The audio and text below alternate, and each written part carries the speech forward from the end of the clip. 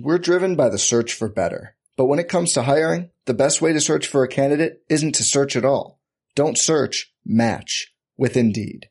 Indeed is your matching and hiring platform with over 350 million global monthly visitors, according to Indeed data, and a matching engine that helps you find quality candidates fast. Leveraging over 140 million qualifications and preferences every day, Indeed's matching engine is constantly learning from your preferences. Join more than 3.5 million businesses worldwide that use Indeed to hire great talent fast. And listeners of this show will get a $75 sponsored job credit to get your jobs more visibility at Indeed.com/Blue Wire. Just go to Indeed.com/Blue Wire right now and support our show by saying you heard about Indeed on this podcast. Indeed.com/Blue Wire. Terms and conditions apply. Need to hire? You need Indeed. 7, 6, 5, 4, 3, 2, 1. Hey guys, this is Liz Cambage. This is Nikki Collins. What up, guys? It's Essence Carson. Hey, this is Imani Media Stafford. Hey, this is Jordan Canada. This is Asia Wilson. Welcome to the WNBA Nation. WNBA Nation! It's mid-January, so it feels weird saying Happy New Year, but also we haven't done an episode in a while. So I guess Happy New Year. We have a lot to talk about and not exactly an insanely long time to do such, but the show's back. Crew's back. I'm Steve Schwartzman. I'm here with Logan Jones. Logan, how'd it do? Hey, what's up, Steve? Just so you know, because I have a late January birthday, I actually celebrate the new year and do resolutions and stuff like 3 or 4 weeks into January. So Happy New Year's totally. I think the whole month is fine. Just being like, we're doing it. 2024, we're doing it. There it is. Yeah, that's good stuff. It's funny because I was talking to my wife recently about how I don't want to do resolutions at all.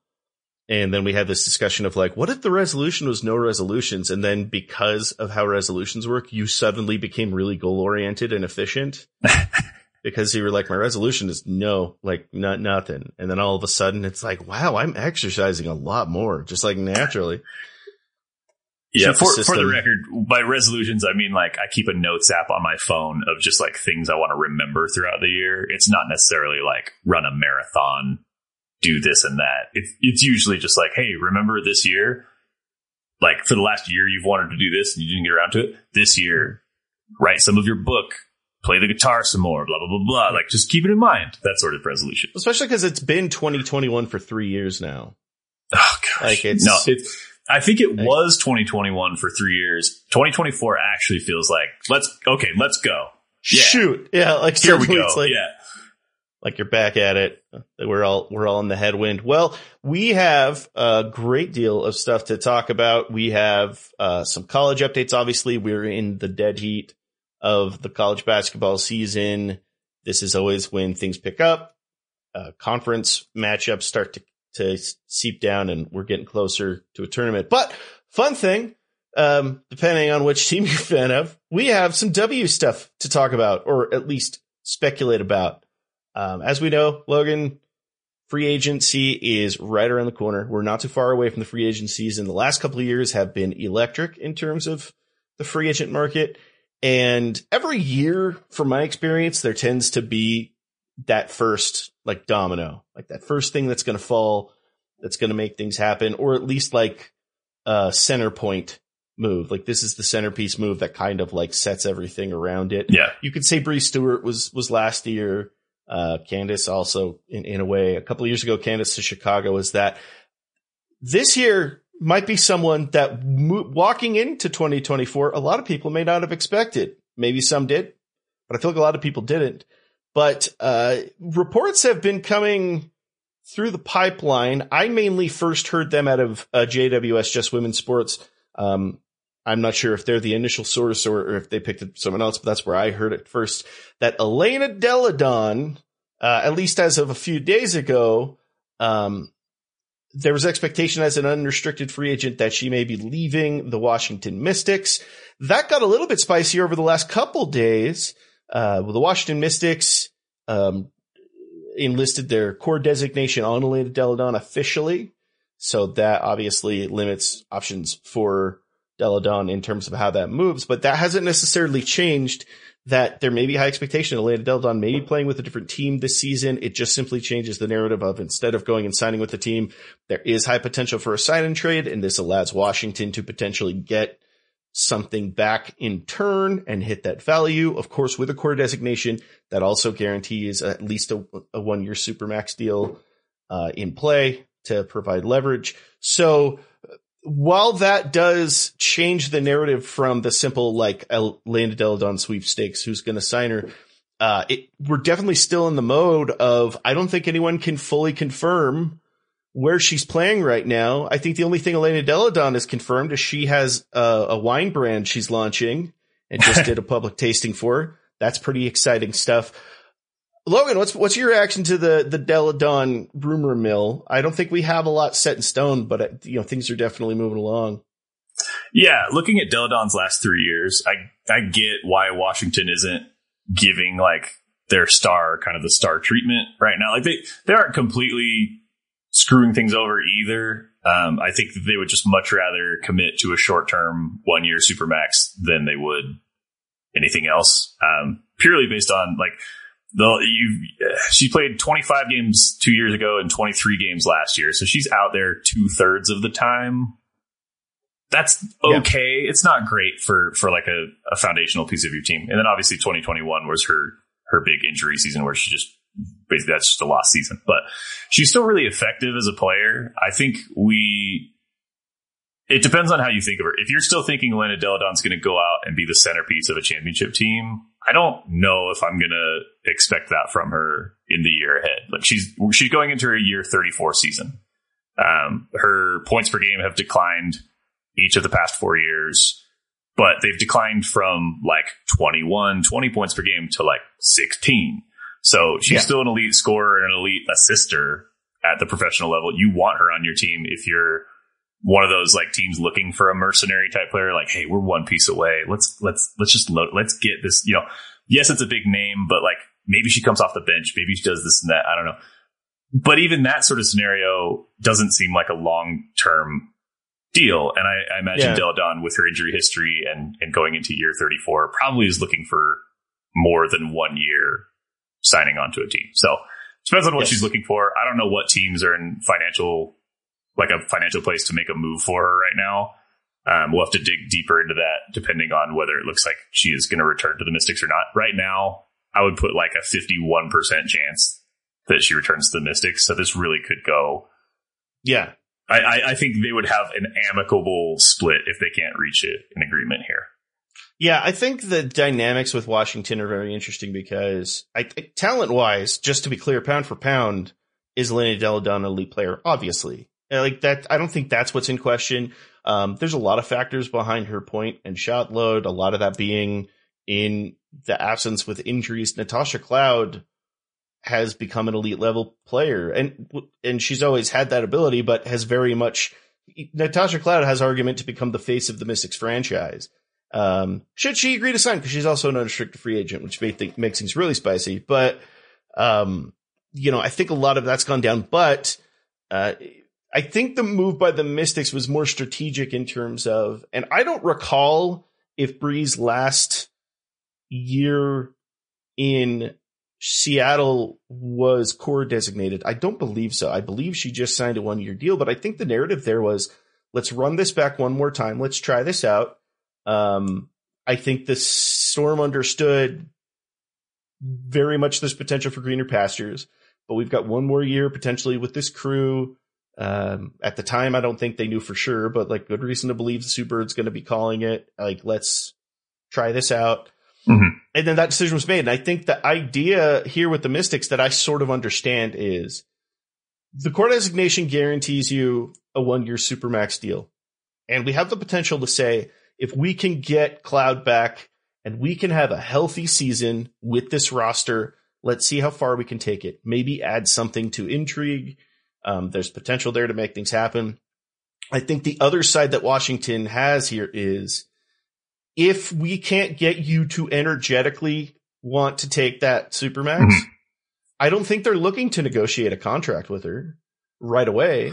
No. I think you're saying if you're not exuberantly excited about the potential of that 1 year, at the very least, it's important for us to get something back out of this and make something work. And I think that's where the leverage of the core designation works here, because, and not only with player ability and like who they can get back and what they can put together, Washington currently sits 6th on the draft list right now. And there's potential that they could talk a team or two into finding their way maybe in the top 4. I mean, Indiana is obviously not going to move their spot. I don't know if LA would at 2. From 3 on, you have some argument potential of, is Elena Delle Donne enough of an argument to drop yourself to 6? It's still a deep talent riddled draft. You're going to pick up someone solid. That puts them in high draft situation. Pick up some key players. If you can maintain yourself and sign Natasha Cloud to a contract, you still have her star power. Shakira Austin is still on the rise. There's a lot of high potential in Washington. The narrative switches, and this officially becomes the post Mike Thibault, Eric Thibault era of let's try this with some new clothes. But that's kind of what remains to be seen. That's kind of where I'm interested is, I think Washington knows they have leverage to make some moves. Just comes down to if there are teams that are willing to do that, because now the argument on Delle Donne's end is different. It's not necessarily like courting Delle Donne, where's she going to go, where's she going to sign? It's more about who can make that deal and who can put that together. And that's what I'm interested in. And is, I don't know if that's our next question is, if that's happening, if that's the discussion, what team's answering that call? Like what potential is there? Who's adding that? I have an immediate team in mind. I don't know if you have any thoughts. I don't. Go for it. I have one that jumps out just because of the potential I have in front of me and because of narrative. I want to be clear. This is pure Steve speculation. I've never had a source for anything in my whole life. I have no one to back this up with, and I'm certainly not taking words out of anyone's mouth. I've watched the H-Bomber Guy video many times. I understand the importance of sources. I don't have any. This is speculation. But based on next moves, based on building around a roster, and based on draft leverage, the Seattle Storm seems like an intriguing landing place for Delle Donne. They're 4th on the draft list. So you're looking at talking to Seattle, dropping back a couple spots. That puts potentially, this is kind of the name that comes to mind. A lot of people probably would see this as a 2nd or 3rd pick, and I get that. But that might hop the Mystics into Cameron Brink territory. Which I think if you need to replace, you need to put a rookie into that Delle Donne spot, that's a solid one. And I'm not saying that's for sure who they'd be gunning for. On the Storm's side, we just watched Jewel Lloyd break the single season scoring record, cement herself as a bona fide top level offensive star in the WNBA. That's known. That's understood. It got the Storm as a roster seemingly nowhere. And I say that in the nicest way possible. They were one of the worst teams in the league. They need something to build off of that. They need something to fill that gap that they no longer have with not having Bree Stewart around. Elena Delle Donne is a pretty enticing name to add to that ability, if that's something she's comfortable with. Core designation means she essentially has the ability to call off a trade. So she has a lot of right to pick where she goes. So if that's something that's intriguing to her, that's interesting. In the past, I know Elena Delle Donne has voiced the desire to be close to home for a lot of reasons. And that's a big part of why she went from Chicago to Washington.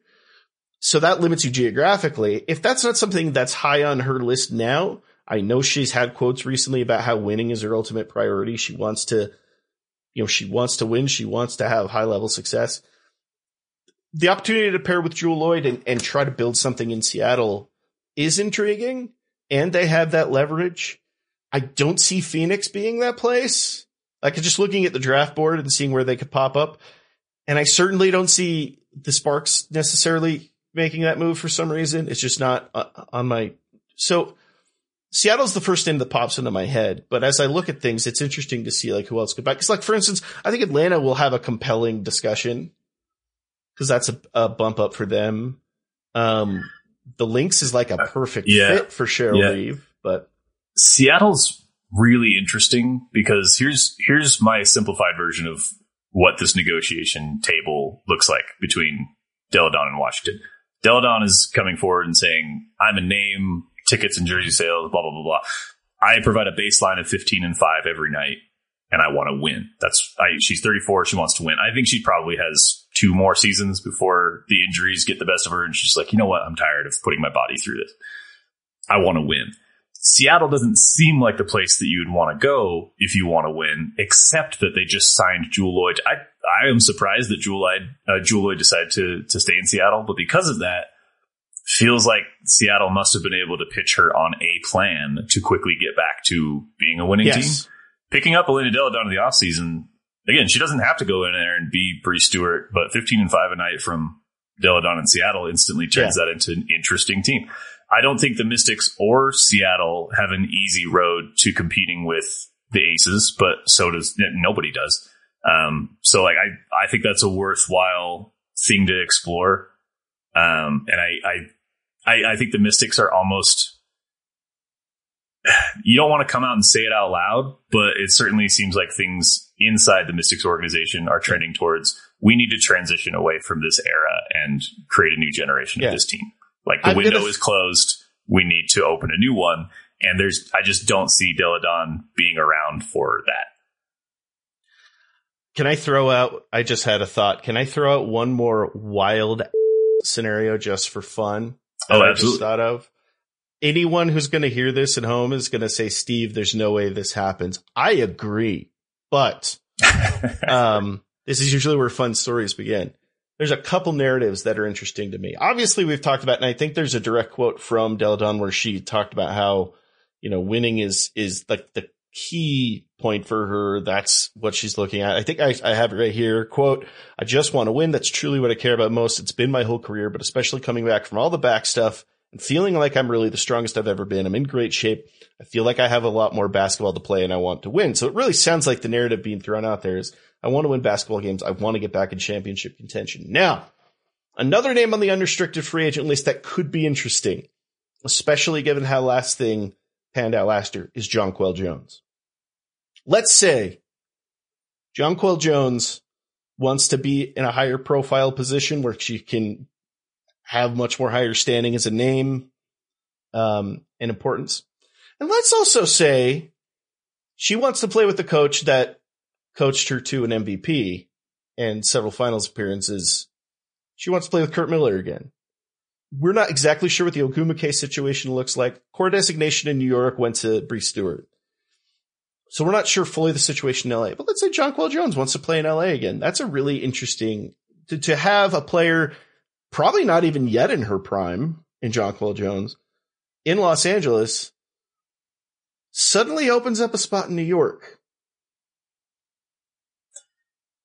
That's like, I'm not saying it's happening, but it almost fulfills and it's New York. It's north, it's northeast. It's somewhat closer to Delaware. It definitely continues this trend of like, I think in the WNBA, you're seeing some of this now of like they can't keep getting away with this trend where like the Aces add Candace Park in the offseason and the Liberty ad, Elena Delle Donne. Like, I think those sorts of things will continue to happen and make people wonder, like, how are they pulling this off? Like, it wouldn't be rare for that side of the country. If you want to see what Gotham FC has been doing in the offseason for the NWSL, it's the exact same narrative. They have like most of the USWNT roster over there, and people are like, how is any of this possible?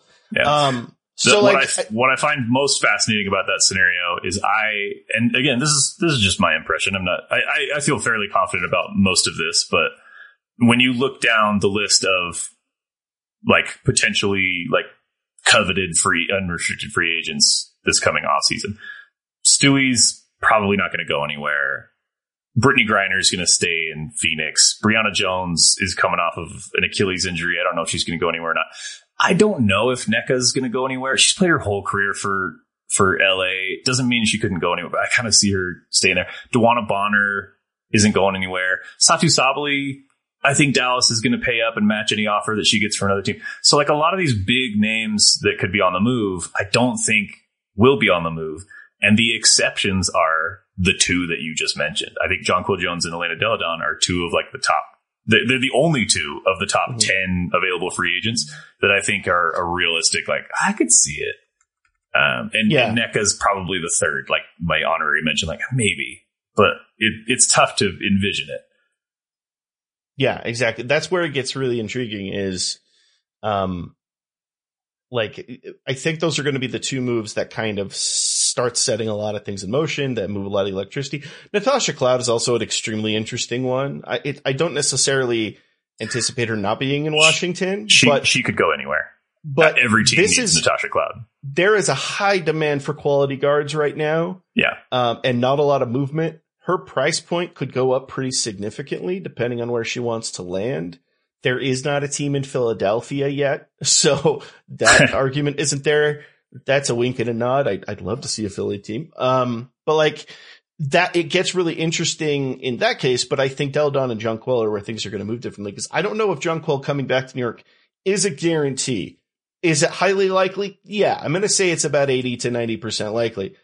On the weird off chance that we see a differential in that movement, LA makes a lot of sense to me for a lot of reasons, Kurt Miller being a big one, but then it kind of makes things really interesting with what happens in New York. But in general, I expect New York to play the run it back scenario, but that's where it makes things certainly fun. And also, we don't know for sure if Delle Donne doesn't just say, okay, we'll try this one more time in Washington. That's where Cloud's movement is interesting. Yeah, I was going to say, we've probably spent 19 of the first 20 minutes of this episode just on the Elena Delle Donne situation and how that affects everything else. We could spend easily that amount of time and more on all the places Natasha Cloud could fit if she went somewhere else. She's coming off her age 31 season, which is not like, I only bring that up to compare it to like Delle Donne going into age 34 is starting to look like, all right, she's been injury riddled and things could be slowing down. I consider 31, 32 well in the prime of a career for a guard, and it was Cloud's best season. She averaged over 12 points a game. She's been averaging over 6 assists a game for like 3 or 4 years now. She's getting to the line more. She's being more aggressive when she needs to be to find and create shots, but also plays really well alongside big scorers. Like she literally, you could plug her into basically any roster in the league and make it better. So Natasha Cloud is pound for pound. She might be the most versatile and valuable guard we have in the league. And just in terms of, she fills so many uncoachable roles. She has the ability to really uplift the team in a lot of ways. This is going to sound really interesting, but like when I think of the qualities, when we look back on W history, all those qualities that we loved about Kim Peratt and her story. Yeah. Natasha Cloud. Like that's who I think of. You really, if you're a coach, you really want players on your team that help your superstar players look like superstars every night.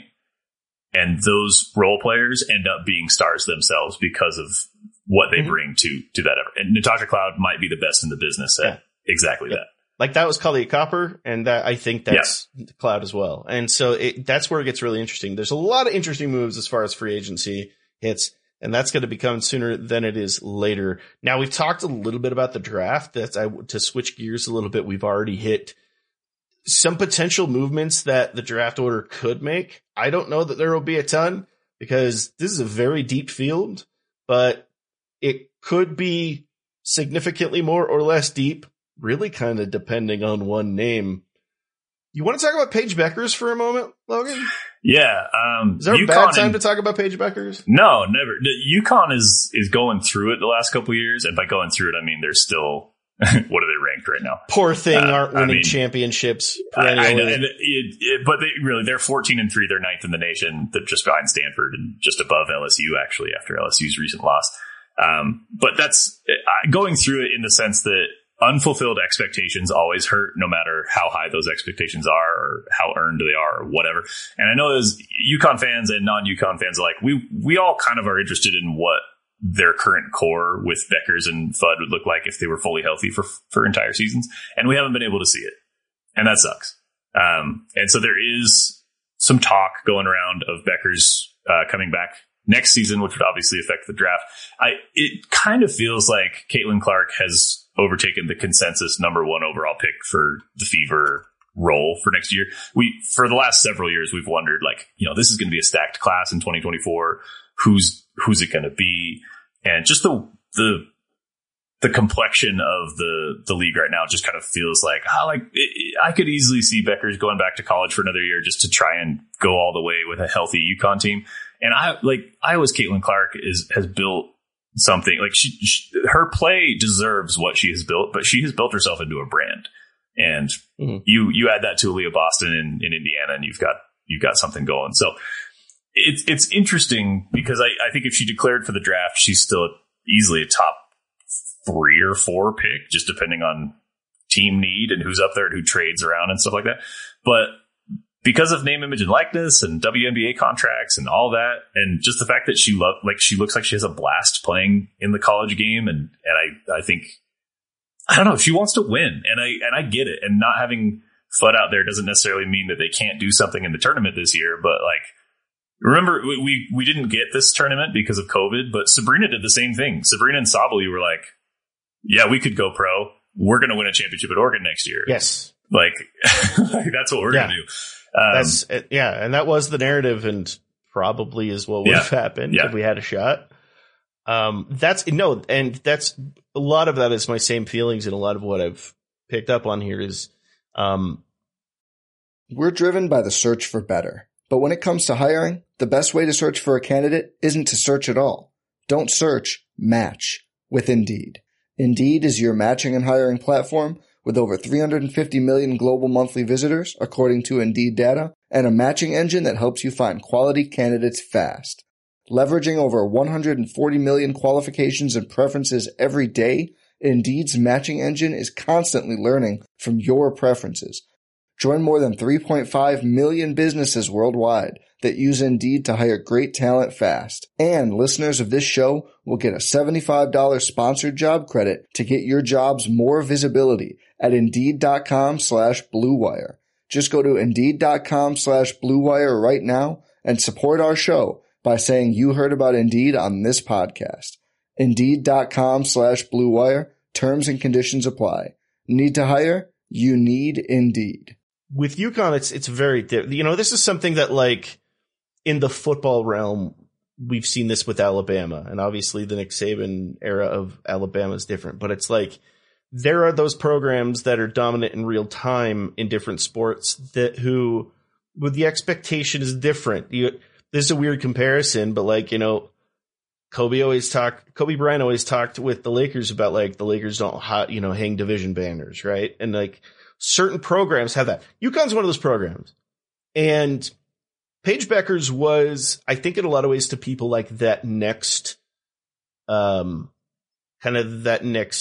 flagship moment, kind of that next stake in the ground of, we've had Bird, Taurasi, we've had Maya Moore, we've had Bree Stewart, and kind of that next era was Paige. And while this may not be something that immediately she'd say aloud, I don't know. I think in the UConn community, there's a lot of pressure. I'll put it very bluntly. And I could see a lot of people in the UConn community having the feeling if we get out of the Paige era without a national championship, it sort of feels like a failure. And I don't know if that's necessarily something Paige would say herself, but I don't know if that's fair, but I would say so. I think that it's something that feels true, even if it's not necessarily we won a lot of games, we had a lot of success. That's not what I believe. I think it's more I could see that being that expectation because this was the next takeover is kind of what it felt like. And I remember not only when Paige signed, because I was expecting when Fudd signed with UConn, it really felt like that. It really who's going to beat this team? And we haven't had a shot at them getting a chance to run that through. And I see that being a huge element. And they also really like to play together. And Fudd has actually been open about she's pretty much planning on playing with UConn as long as she's able to. Why would she want to go anywhere else? I think was kind of her narrative.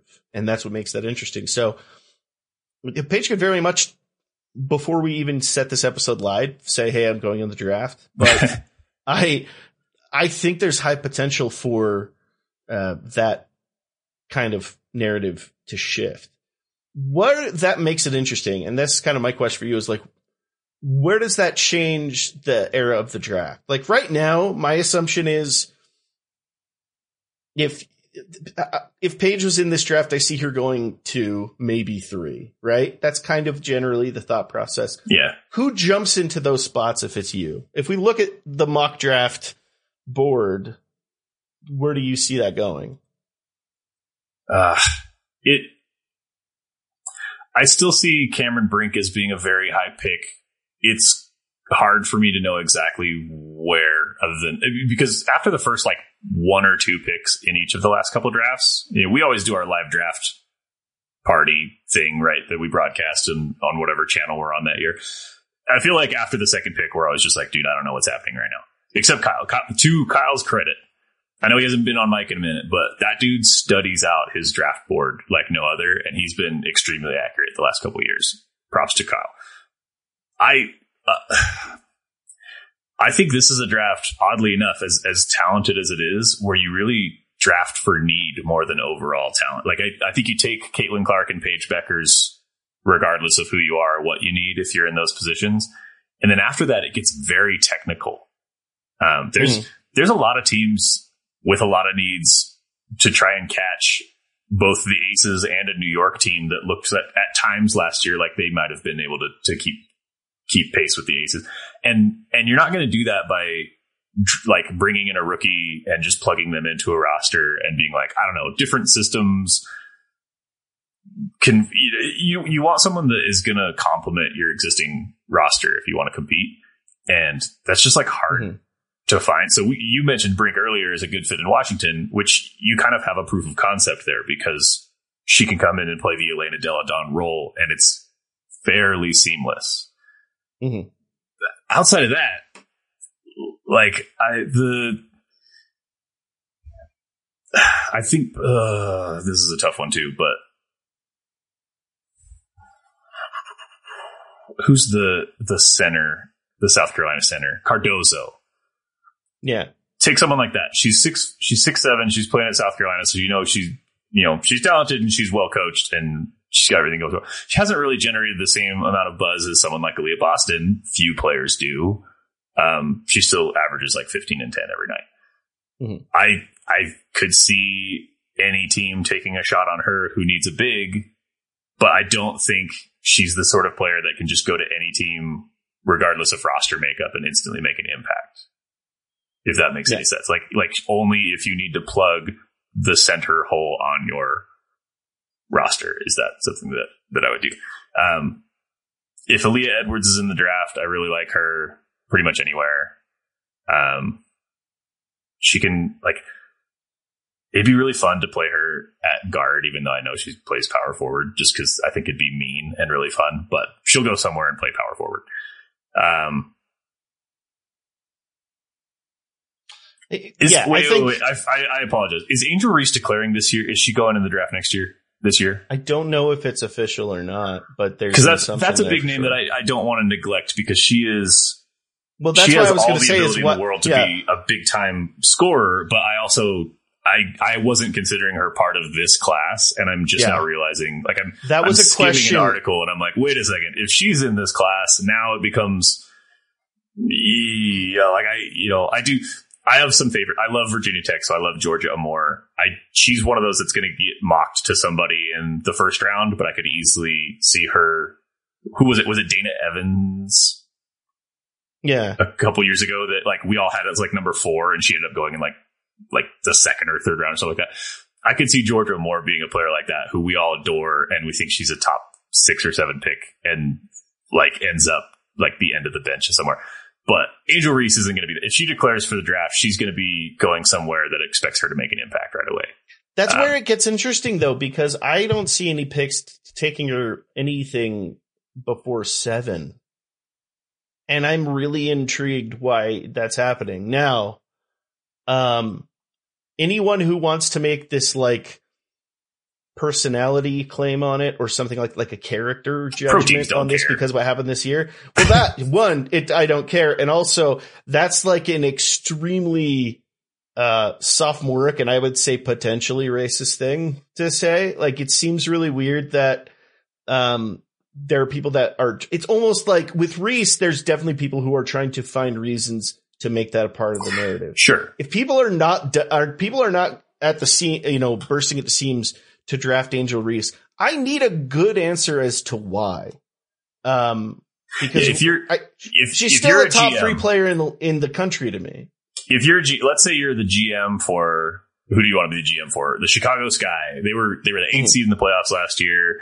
So you can compete, or you can hit a big reset and like go hard in the paint for like a future high draft pick or something like that. Let's say you're like, dude, I'm looking to retool. Like, we have some good players. We've got Copper on the team. Like, let's get someone in here who can be a scoring threat just her first year. We're going to get Angel Reese. If you're a GM who believes in Reese's talent, you're not going to fade her in the draft because of drama, right? Like because of personality stuff. Like it'd be one thing if it was off the court issues that were significant and criminal in nature. Like you get that in football all the time. You're like, is this guy even going to play, or is he going to be, not available? If you believe in her talent, you're picking her. You're not like, oh, well, if we can get her in the second round, then that'd be great, but we're not going to waste a first round. And it bugs me because like, this isn't some Johnny Manziel situation. This, like, say whatever you want about any drama that's been circling around LSU. Say whatever you want about the weird, like, cryptic Kim Mulkey pressers while Reese was away. Say all of that. Angel Reese is a highly talented and marketable star player. She will. If you don't even want to talk basketball, if you want to be one of those Darren Rovell dorks, she's also going to put butts in seats. Like, that's what's interesting to me. So, like, I'm intrigued by that discussion. Like, if it's me, I feel like Clark, if Paige is out of the discussion, Clark, Brink, Reese is kind of my 1, 2, 3. I'd say Clark 1 and then 2 and 3 are mixed depending on who you talk to. Aaliyah Edwards, I think, goes really high. I would take Georgia Amore if she was in the running personally. Yeah. The other name that's creeped up lists, it's slowed down a little because they've had a string of losses, but Alyssa Peely out of Utah, I think has turned a lot of heads. She plays very well above her size. She has a very unique style under the basket. So I think she's someone who's going to move up and down draft boards very interesting. So there's a lot of names that make this discussion intriguing, and a lot of what's going to set this in motion is where Paige ends up.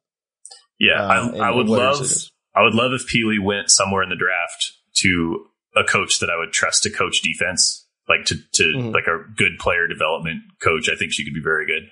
And virtually all I was going to say, like, Angel Reese could return to. She doesn't have to declare this year. She could return to LSU next year. So could most of the names that we're discussing. Beckers, Brink, Cardozo, even Caitlin Clark, Aaliyah Edwards. They can all, Georgia Amore, they all have the option to return to college for another year. Some of them will declare, some of them won't. In the case of Angel Reese specifically, her stock was so high.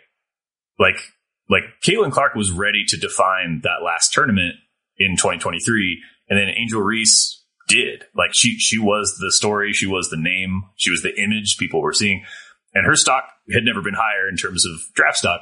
If LSU underwhelms this year in the tournament, which they're ranked 10 in the nation right now, even though they've only lost 2 games, so like maybe people are getting a little bit too harsh on LSU. I don't really know. Exact same narrative happened with them last year too. Yeah, it's gonna get scary for people who hate LSU. It's gonna get very scary. And yeah, but if let's say they underwhelm, they get bounced in the second round, a la Stanford. Did Stanford get bounced the first round, second round? If that sort of thing happens, I could see her returning for another year, just in an effort to be like, I don't want to be the 8th pick. I want to be the first pick, and I could see her. I could see that. So I doubt that for any of these players, anything is set in stone in terms of them declaring or not declaring. Like, there's a lot of money to be made and glory to be had and friends to play with and everything still in college, and incentive to remain in college for these players that doesn't exist in a lot of other sports. Like, the dynamic between women's college ball and the pro game is very interesting in that way. So all of this could be moot, other than I really think Caitlin Clark is the first overall pick to the Fever this spring. I think that's happening. So that's the one thing you can I think Indiana's, come on, you're looking at putting Aaliyah Boston and Caitlin Clark on the same court. Like, go back and watch the Final Four matchup, South Carolina and Iowa, from last season, even though Leah Boston was out with some foul trouble. Watch that game, watch the talent spread in that game, and you're telling me the best player on either team is going to be on your roster? Yeah. Yeah. And we've talked about this before, and we'll talk about it yet again because it's constant. You don't have to cherry pick a game to see Caitlin Clark doing something amazing. She just does constantly. Yeah. She might highest, other than apple of my eye, Damian Lillard, who's now a Milwaukee Buck. Like, I don't know if I've seen a basketball player so determined to show up in big moments as Clark has. And she will either hit a game winner in the biggest ranked matchup of the season or postseason, just cool as a cucumber, or she can do what she did last Saturday and just beat the crap out of number 14 Indiana so that a game winner isn't necessary. I'm glad you brought that up. One of the two will happen. We got definitely two sides of Caitlin Clark over the last week and a half or so. Was the Indiana game, and then of course the Michigan State game, which everyone obviously talks about, the bonkers buzzer beater. People are, for some reason, forgetting to also mention that 40 seconds before that, she had like a block of the year contender. She's just good stuff. She's also good. Shout out to, she has her own cereal. So, I mean, you can never, for some reason, that's always a thing with me. If you've got your own cereal, you've made it. So if you're in the Iowa area and you shop at Hy-Vee and it's still on the shelves, you're kind of dumb if you don't grab one. Also send me one, because I have my display back here. I want to add a box of, that would be cool. Caitlin's Crunch Time cereal is what it's called. Oh, that's incredible. Cornflakes. That's great. Yeah. I believe it's cornflakes, which is fine. Who cares what's in the box? At this point, but yeah, so the draft board is going to be really interesting. Obviously, we've talked a lot about free agency. Before we put a bow on things, anything from the college line of games from the last week you want to call out? Because we've had some pretty fun matchups. We're now down to one undefeated team. That's a fish. South Carolina is the lone unbeaten team as of now, which means we have a string of very dangerous one-loss teams. Iowa second as it stands, but a lot of really good one-loss teams. But any recent mashups you want to call out? Yeah, the entire Sunday slate. We're recording this, let's see, January 16th. So the 14th, yes. The Sunday slate. Big stuff going on in the Pac-12. The Pac-12 is always tough. So you had number 9 USC over number 2 UCLA in a good game. UCLA just off to a super slow start. They just couldn't get going. Colorado beat Stanford, which wasn't an upset, but they beat them by 12. So number 5 Colorado continues to be really impressive. If you remember last year, again, I know we haven't recorded an episode in a while, and sometimes there's so many teams playing that things get jumbled and you don't remember what happened in last year's tournament. Colorado, the best defensive team in the nation, except potentially Stanford, in last year's tournament, held Stanford to 59 points. So that's worth keeping tabs on. Auburn, who had not won a game in the SEC, toppled number 7 LSU in a very close. That was just a good rivalry type matchup game. Like sometimes those games are just close because the players buy in and they care. And it was back and forth. It was awesome. It was just a really good game. It doesn't make me see LSU as a pretender at all. It's fun to see Auburn get a big win because they're currently 12-5 and unranked and could mess some stuff up in the tournament if they end up making it. Yeah. Apple of my eye, number 2, Virginia Tech actually fell to Florida State. That was a ranked loss. Number 21, Florida State. Number 11, Virginia Tech. That was another one where Virginia Tech just started slow. They made a nice push in the second quarter to get back into it, but Florida State's a really good team. And then I think that does it for all of the surprising results. There were a lot of other really good games Sunday too, but it sucks that they always stack women's college basketball against the NFL on Sundays. But if you do seek those games out, we're getting phenomenal matchups early. I mean, this is the time of year where you start getting the conference matchups, but you're still getting some good out of conference stuff, and that's been really fun. Also, availability is a real pain in the neck right now in terms of networks. Anything on the Pac-12 networks, a pain to get a hold of. Big Ten networks, a little tough. You've got Big Ten games on Peacock out of nowhere. I was going to say that's part of why I was excited that Caitlin Clark is such a bankable. I hate to refer to someone as purely through their marketability and like, I don't want to commodify anybody. But if you're a network like Fox, you're like, yeah, we'll put Caitlin Clark on TV and she will perform in this big game. Like, she will not disappear. We know that, so seeing games on Fox for women's college basketball is really fun, but it doesn't happen often enough. And you're right. Like, any of these Pac-12 games, there's like, dude, nobody has the Pac-12 network. The Pac-12 barely exists. Like, there's no reason to have it. I mean, you and I are West Coast kids. I'm going to miss the living hell out of the Pac-12 as a whole. It sucks. And there's a lot of short-sighted people who called the end of the Pac-12 when the football season ended, not realizing that there's so many more sports left to play. But man, the Pac-12 has 4 teams in the top 10 right now.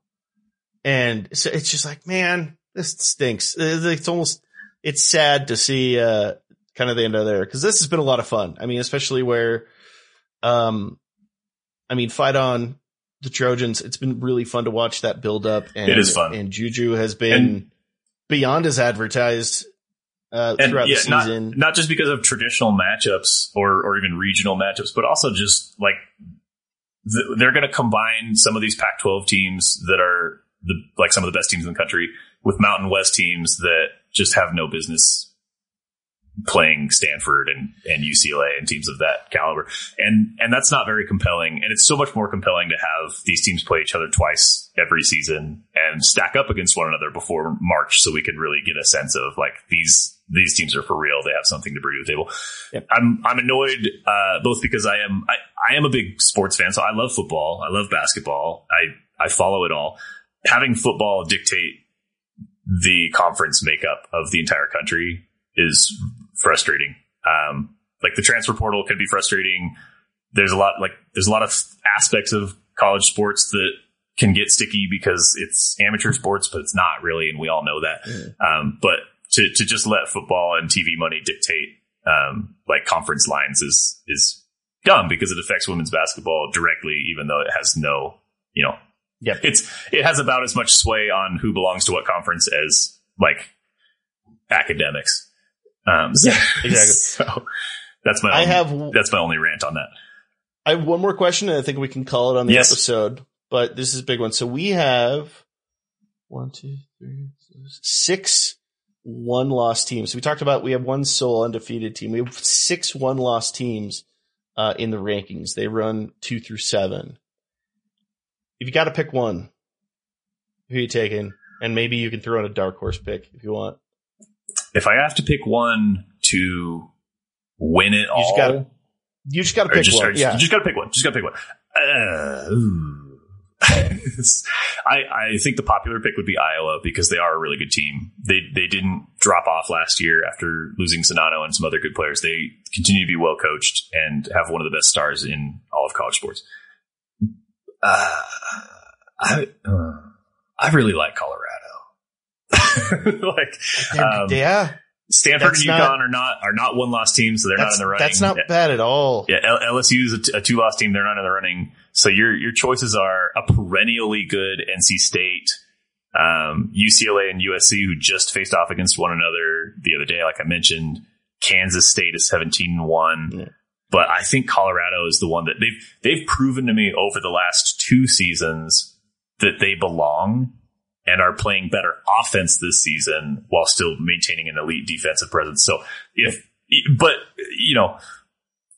Colorado was going to Iowa to play in front of like 13,000 Iowa fans in the middle of a blizzard, I don't know if I would pick them to win. But if I'm looking at a neutral site, neutral everything, big important game, I really like Colorado.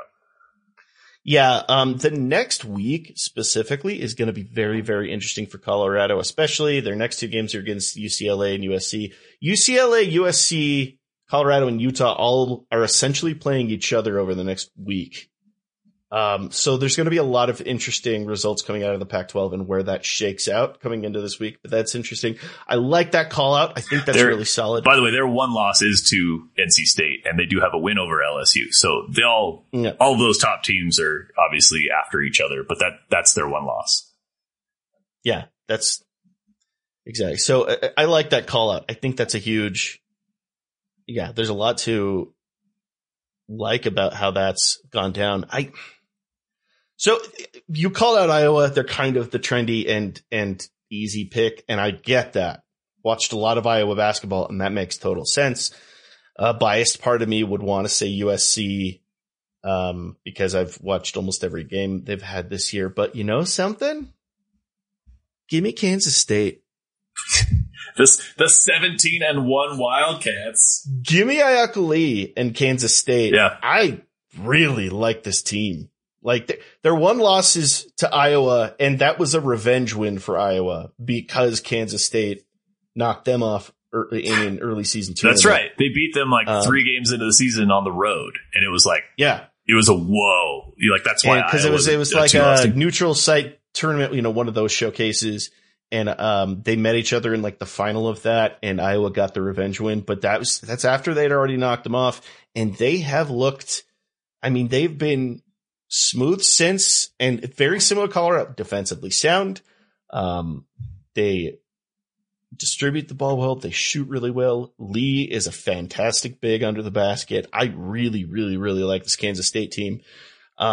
They had a very quality win against Texas just a couple nights ago. That was a big one too. Out of them. They're number 7 in the country right now because their schedule hasn't been what the other one-loss team schedules have been. But the win against Texas, and then I think coming up, they've got somebody. Who do they play? Baylor. And then I think they have Texas again right after that. Who's on a relative skid. And then I believe, TCU's 14-4. They're nothing to blink at either. So that's going to be an interesting one. Kansas just knocked off Baylor handily, and they're playing Kansas in a couple nights. Like that was weird. That was a weird matchup. The Kansas State-Texas game was incredibly close start to finish. So playing them in Texas, when is that? February 4th? That's going to be a must watch. If there's a way for you to watch that game.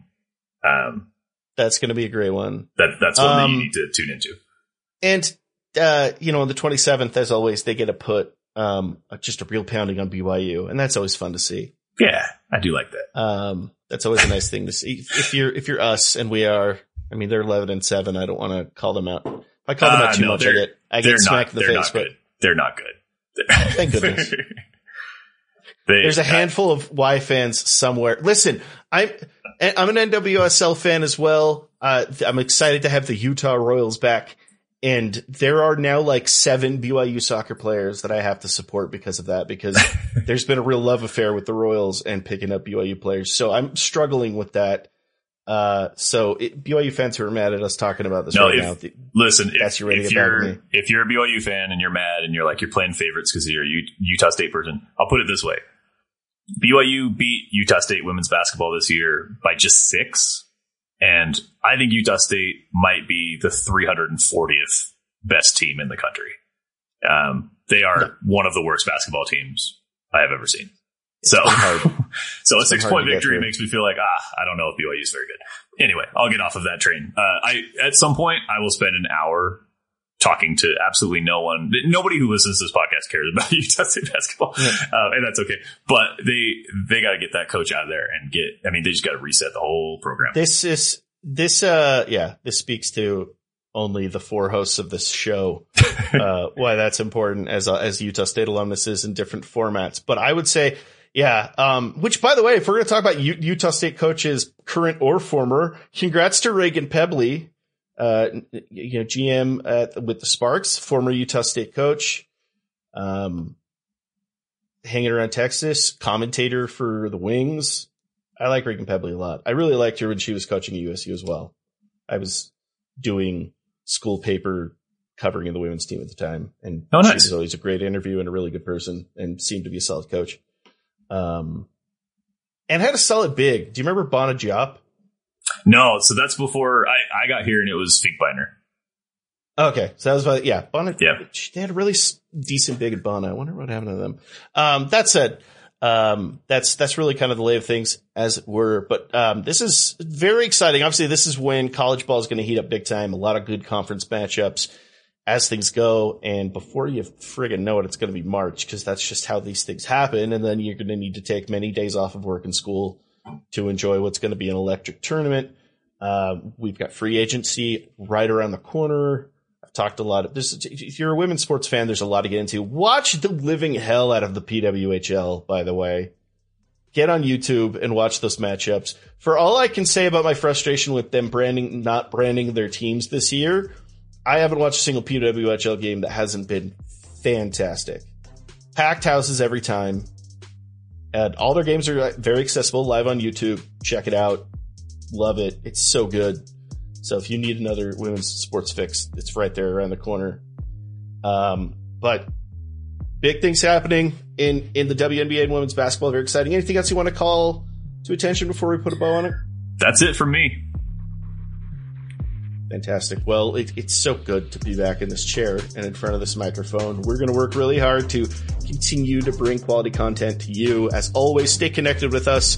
WNBANation.com, WNBA Nation Pod on Twitter, Facebook, all those areas. Stay connected with us.